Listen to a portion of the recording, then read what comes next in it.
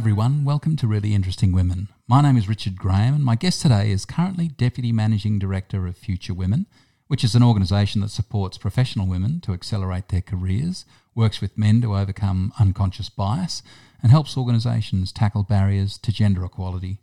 She's also a best-selling author for adults and children, a columnist for Sunday Life magazine, which is part of The Age and the Sydney Morning Herald. She's a podcaster, currently a co-host on the Briefing podcast. She's been a regular commentator on The Project, Today, The Drum and Q&A. Early in her career, she was an advisor to the Rudd and Gillard governments and at 25 became one of the youngest ever to work as a Chief of Staff to a federal minister. She's an ambassador and director of several not-for-profits and has been named as one of Australia's 100 Women of Influence by the Australian Financial Review. Let me introduce you to Jamila Rizvi. Jamila, welcome to Really Interesting Women. Thanks so much for having me. Absolute pleasure. Now, Jamila, your father, Abel, was a senior official in the Department of Immigration for nearly 20 years.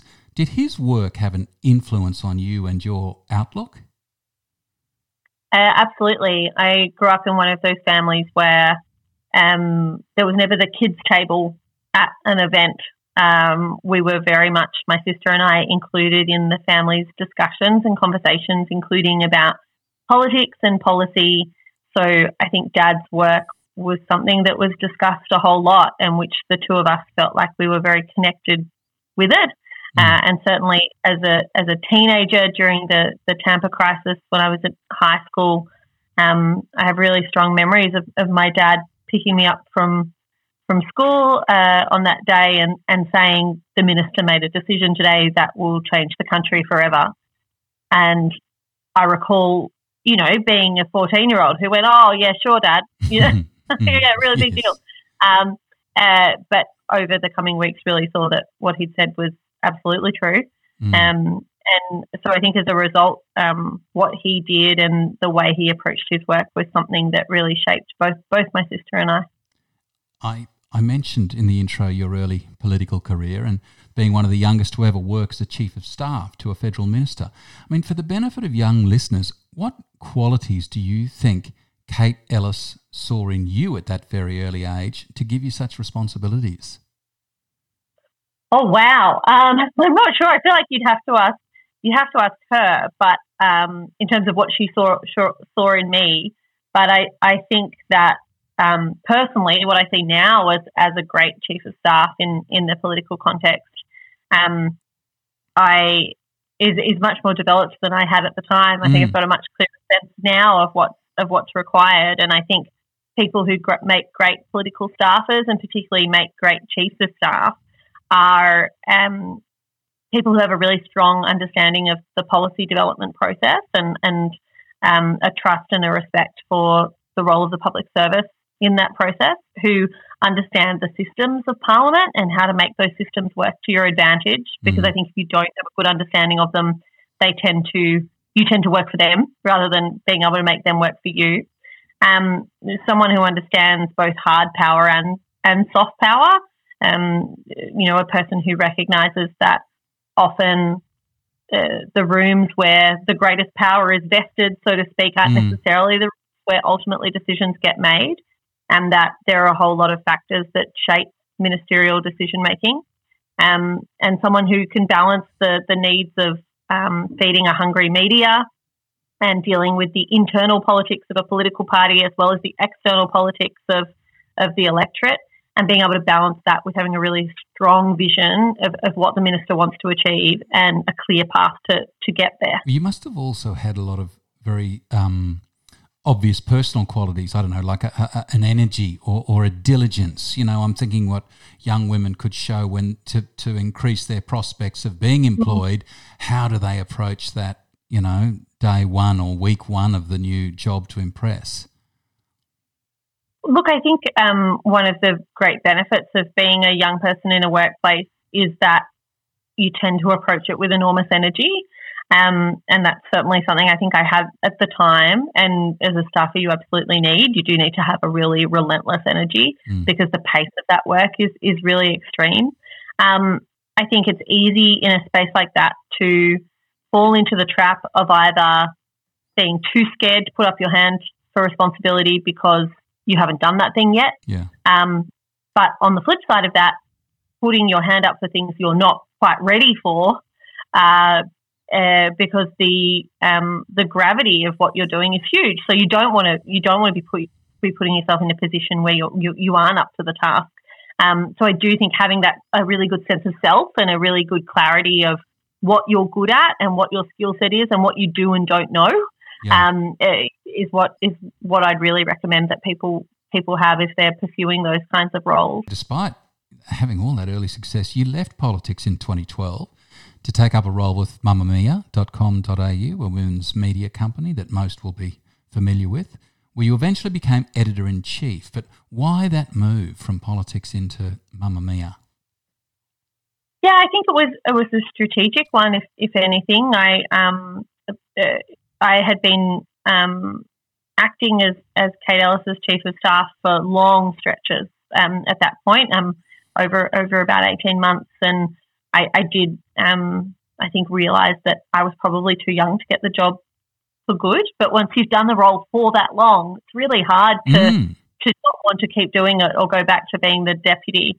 So I think there was a bit of personal frustration, but there was also some pragmatism of recognising where the government was at and knowing that it was likely that the coalition were going to win the next election that was lying on the horizon in 2013. And I think I was really just looking at the landscape and thinking, if there's going to be a whole bunch of people with the same skill set as me unemployed all at once, I'd prefer to depart early. And I wanted to have a think about what was next for me and what I wanted to do, because I'd still been at university when I started working at Parliament House and working for what was then the Rudd government. So I'd never really sort of had that, finish university and look out into the world and think about what you want to be. I'd sort of done what was next, and it felt like the opportunity to try something new. I've heard you talk about how grateful you were having Kate Ellis and Mia Freedman as mentors early in your career. Is it important for women to be mentored by other women? I think it's important for women to be mentored. But if anything, I think we have a bit of a problem in the kind of community consensus that women need to be mentored by only other women. Certainly you want to make sure that your mentor is someone who can understand you and who recognises the challenges that you might face, but that doesn't mean they have to have lived them. And I do think if we leave it up to only very senior women in government and in business to do the mentoring of other women, then there's not as many of them. And we put an enormous amount of pressure on women who are at the top of their game to carry the burden for 50% of an organisation's staff and their mentoring load. So, no, not at all. I think, someone else who was an incredible mentor to me right at the beginning of my career was Professor Ian Chubb when he was the Vice-Chancellor at ANU, who is an extraordinary human being, and I learned a huge amount from. So no, I don't think so. The nature of my work has meant that I have tended to work very closely with intelligent, committed, powerful women, and have been really lucky, I think, in having time spent watching how they operated up close. But I also worked during sort of both my careers in the media and in politics, with men in senior roles who I also learned from in a big way. So I don't think gender alone should dictate a mentoring relationship at all. You left a regular salary at Mamma Mia to become a freelance writer, speaker and broadcaster. I mean, we have one freelancer in our family, and I know it takes a bit of courage to jump into that. Did you feel brave making that move? No. Yeah? I felt... No, I don't think I felt brave at all. I felt very uncertain about what life was going to look like. I had a young baby at the time. My son was maybe 6 months old. But I was fortunate that I was in a relationship with my partner, who is an incredibly supportive person. And he sort of said, well, we'll give it a crack. And if it doesn't work, you have to go back to work and we'll find something else for you to do. Yeah. And I think he really backed me to start building my own sort of portfolio career, I suppose, at that time. But no, I didn't feel sure. I didn't feel particularly confident. I wasn't entirely clear on what it was going to look like. but I did make sure that I locked in a handful of ongoing paid projects, not necessarily big money projects, but ongoing projects before I made the leap, so that I had that safety net.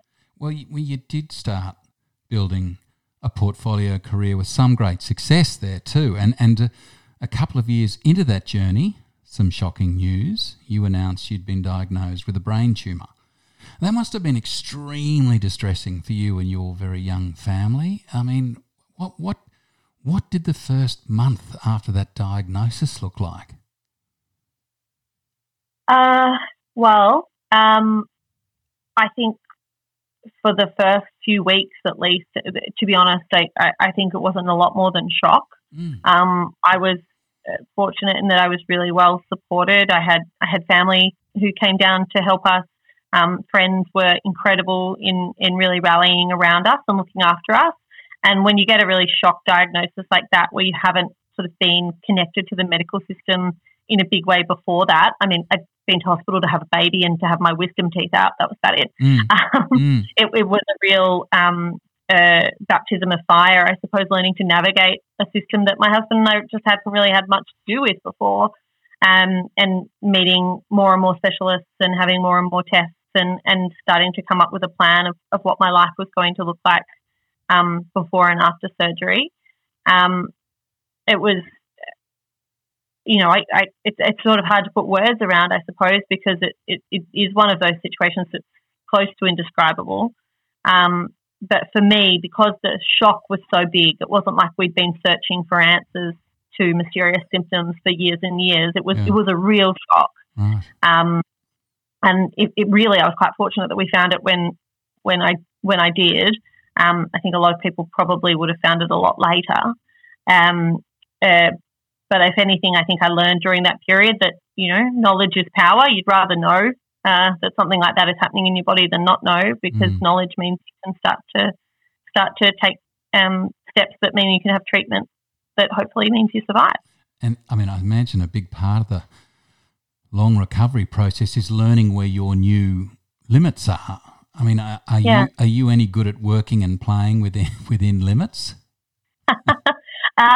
Look, I definitely am very good at finding out exactly where the limit is and putting myself back in hospital. That's one of my special. Special skills. Yeah. It has been an extraordinary rediscovery process. The best way I can describe it is if you've ever spent time around toddlers when they're learning to walk and they still look like they're just not quite in control of their limbs, and they don't always know where their hand ends and where their foot ends, and constantly banging into things and falling over. That's how I felt for a good few years, I think, during and after treatment, learning how to make a body work and function that behaved completely differently to how it used to and didn't follow anymore the usual rules of how the human body works. And all these things that I'd always just taken for granted just didn't happen anymore. I suppose that the good thing is that, like, I look back, it's now been almost 6 years. I can look back on it and I can see how far I've come, and that it is possible to adapt and to find new ways of doing things. But it was certainly a really big blow for someone who lived a pretty fast-paced life and was an ambitious person with big plans. And I mean, the big plans still keep seeming to come into fruition. I mean, even now you've written 5 books, and I'm going to put a link to those in the show notes. But from a purely selfish perspective, I wanted to have a quick chat about one of them, Untold Resilience. Now, I'm coming across a lot of that in what I'm doing on this podcast, and I was wondering, from your perspective, given your extensive personal knowledge and personal experience in this area, were there still things you learnt from writing that book that made you just shake your head in admiration and disbelief? Oh, absolutely. So, firstly, that was a book that I co-edited and wrote a big portion of, but co-edited with Helen McCabe, who's the managing director at Future Women, where I work now. And Future Women published that book with Penguin Random House. It's a collection of stories that we put together in direct response to the pandemic. So, in the sort of mid part of 2020, I really had an incredible urge to speak to my grandmother, who died quite some time ago, but who lived through the depression and lived through the tuberculosis, and as a child spent almost a year living inside with her siblings, being taught at home and not leaving the house to keep she and her siblings safe from tuberculosis and also from polio. So I remember at the beginning of the pandemic just thinking, I wish I could talk to her about what that was like, and I, there was that word that we all kept using, that these are unprecedented times. They're unprecedented times, when actually, we're a new generation doing things differently for a new era, but most times are actually precedented, and humans have survived pandemics and epidemics before. So that book is a collection of essays written in the first person, but by ghostwriters, and I was one of them. Stories of women in their 80s and 90s who have lived through enormous global upheaval and who have lived through enormous personal tragedy. And I found that spending so much of May and June of 2020 in constant phone and Skype and Zoom conversations with these women, hearing their life stories, was not only terribly affirming, but also quite reassuring. A reminder that humans have an incredible capacity to solve problems and to survive, and that the determination to survive is so strong that humanity has managed to get through all kinds of crises. So, working on that book absolutely taught me a whole lot about resilience. In 2018, you mentioned that you joined Future Women as a part-time editor-at-large, and then you are now a full-time deputy managing director. The organisation is committed to, amongst other things, making gender equality a reality at work. I read an amazing stat you provided in one of your pieces, and that was that there are more CEOs called Andrew in the top 200 companies than there are female CEOs. How do you educate corporations of the benefits of employing more women and paying them fairly? Well, Future Women does a whole lot of different things, but that's one of the things we do. We spend a lot of time with senior leaders, boards, executives, who are still mostly men, whether it's government or whether it's the not-for-profit sector or business here in Australia. And we spend an awful lot of time with them, talking to them about diversity, equity and inclusion. We have a really strong focus on gender, but also a broader conversation that we have with organisations. And I think the truth is that different people are convinced by different things. So when you're trying to make the case to organisations that they need to invest in having a gender equal approach to their recruitment, to their retention, to their promotion, for example, for some people it is about pounding the data and, hitting them with facts until they recognise that it's a problem. For some, it's about appealing to their sense of fairness and their sense of equality and their core beliefs. For others, it's about telling the stories of people in their lives. It's about helping them to find an emotional entry point into the issue, helping them understand that this is, their mother, their sister, their daughter that could be impacted. And, a lot of good feminists will say you should care anyway. You shouldn't care just because this might happen to women who are related to you. Yeah. I agree with that, but I also just want people to care. So I much prefer the corporations cared. Why they care, to be honest, ends up being irrelevant as long as we can get them there. And then for some, it's about proving to them that it's not just the right thing to do; it's the smart thing to do. Companies that have more women on their boards, more gender equal approach on their boards, make better decisions, increase profit, increase productivity. Diverse opinions in a room and diverse decision makers means you have fewer blind spots, and diverse groups make better decisions. So if you've got a boardroom of 10 people and 9 of them are straight white dudes who all went to the same private schools, you are missing a huge amount of lived experience and knowledge that is just not sitting around that table. So what sort of work do you do then with the young women to help accelerate their careers? Yeah, so I think it's a challenging space to be in, because part of the education piece that we do and the training piece we do with women in organisations who are emerging as leaders is to help them recognise that the big barriers to gender equality are not their fault. They'll experience them, but they're not their fault. They're the responsibility of the organisations themselves to to fix and to see what they can do better. But at the same time, while you're working in whatever circumstance or structure that you're working in, there are things you can do to improve your own leadership credentials. And we know that women tend to receive less investment and less time in when it comes to developing their leadership skills. So a lot of the work that we do is highly flexible. It's built around community, and it's built around being able to dip in and out of the curriculum when it suits you, recognising that working women tend to be very busy people.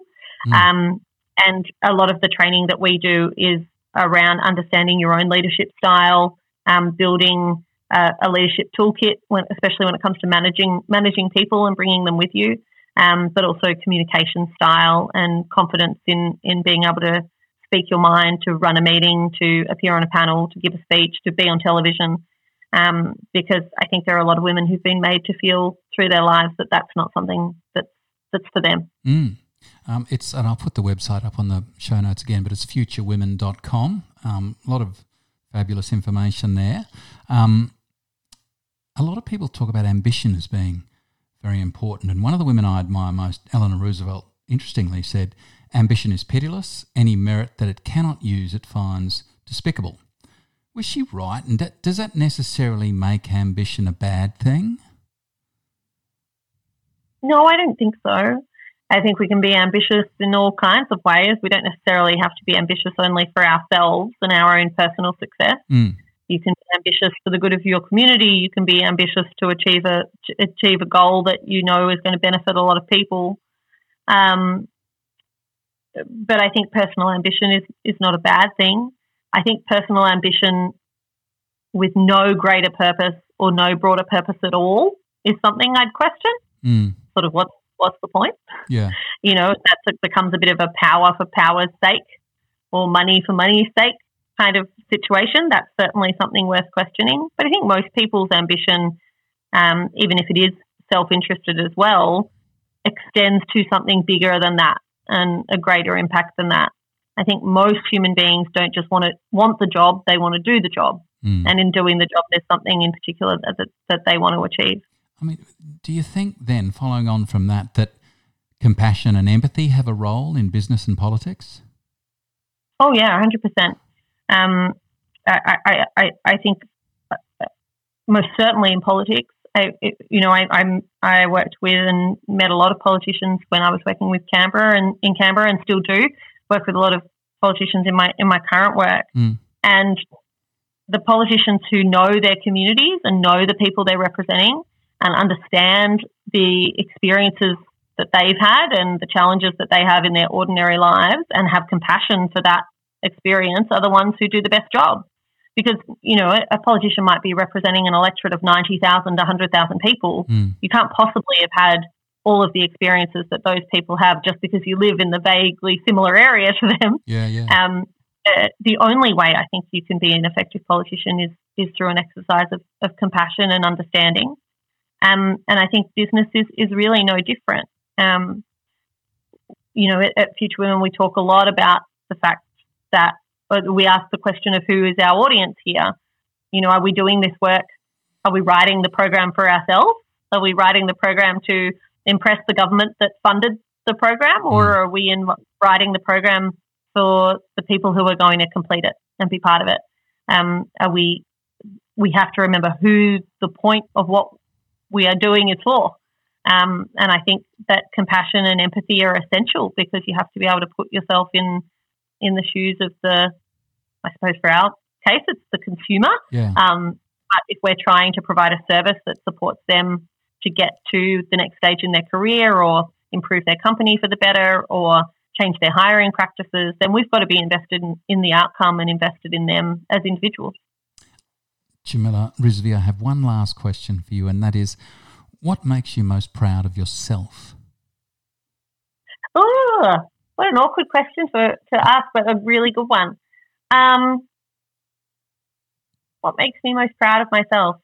I pride myself on a bunch of things, I think. I have a lot of good qualities. I have a lot of bad ones too. But amongst the good ones are I think I am a really enthusiastic person. And I think enthusiasm is something that we underrate.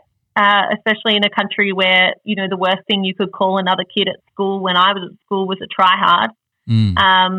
The idea that trying was not cool, I think is really ingrained in Australians, because we sort of have that tall poppy syndrome sense of if you're trying too hard, you're trying to be the best and you're trying to stand out. For me, it's not so much about trying to be the best. It's more about trying everything. You know, I'm someone who feels miserable that you only get one life and one long career. I'd love to do it 100 times over. I like to throw myself into things at full force, and I find that usually you get pretty good results by doing that. Absolutely. Jamila Rizvi, thank you so much for your very valuable time today, and thank you for being such an important part of Really Interesting Women. Oh, thank you so much, Richard. Thank you for joining me on Really Interesting Women. I'd love you to head to my Instagram at Really Interesting Women for photos and details of other podcast guests, as well as browsing the very popular Really Interesting Women in History posts. All podcasts can be found on all major platforms, such as Spotify and Apple Podcasts. So make sure you follow Really Interesting Women so you don't miss anything. Until next time, bye for now.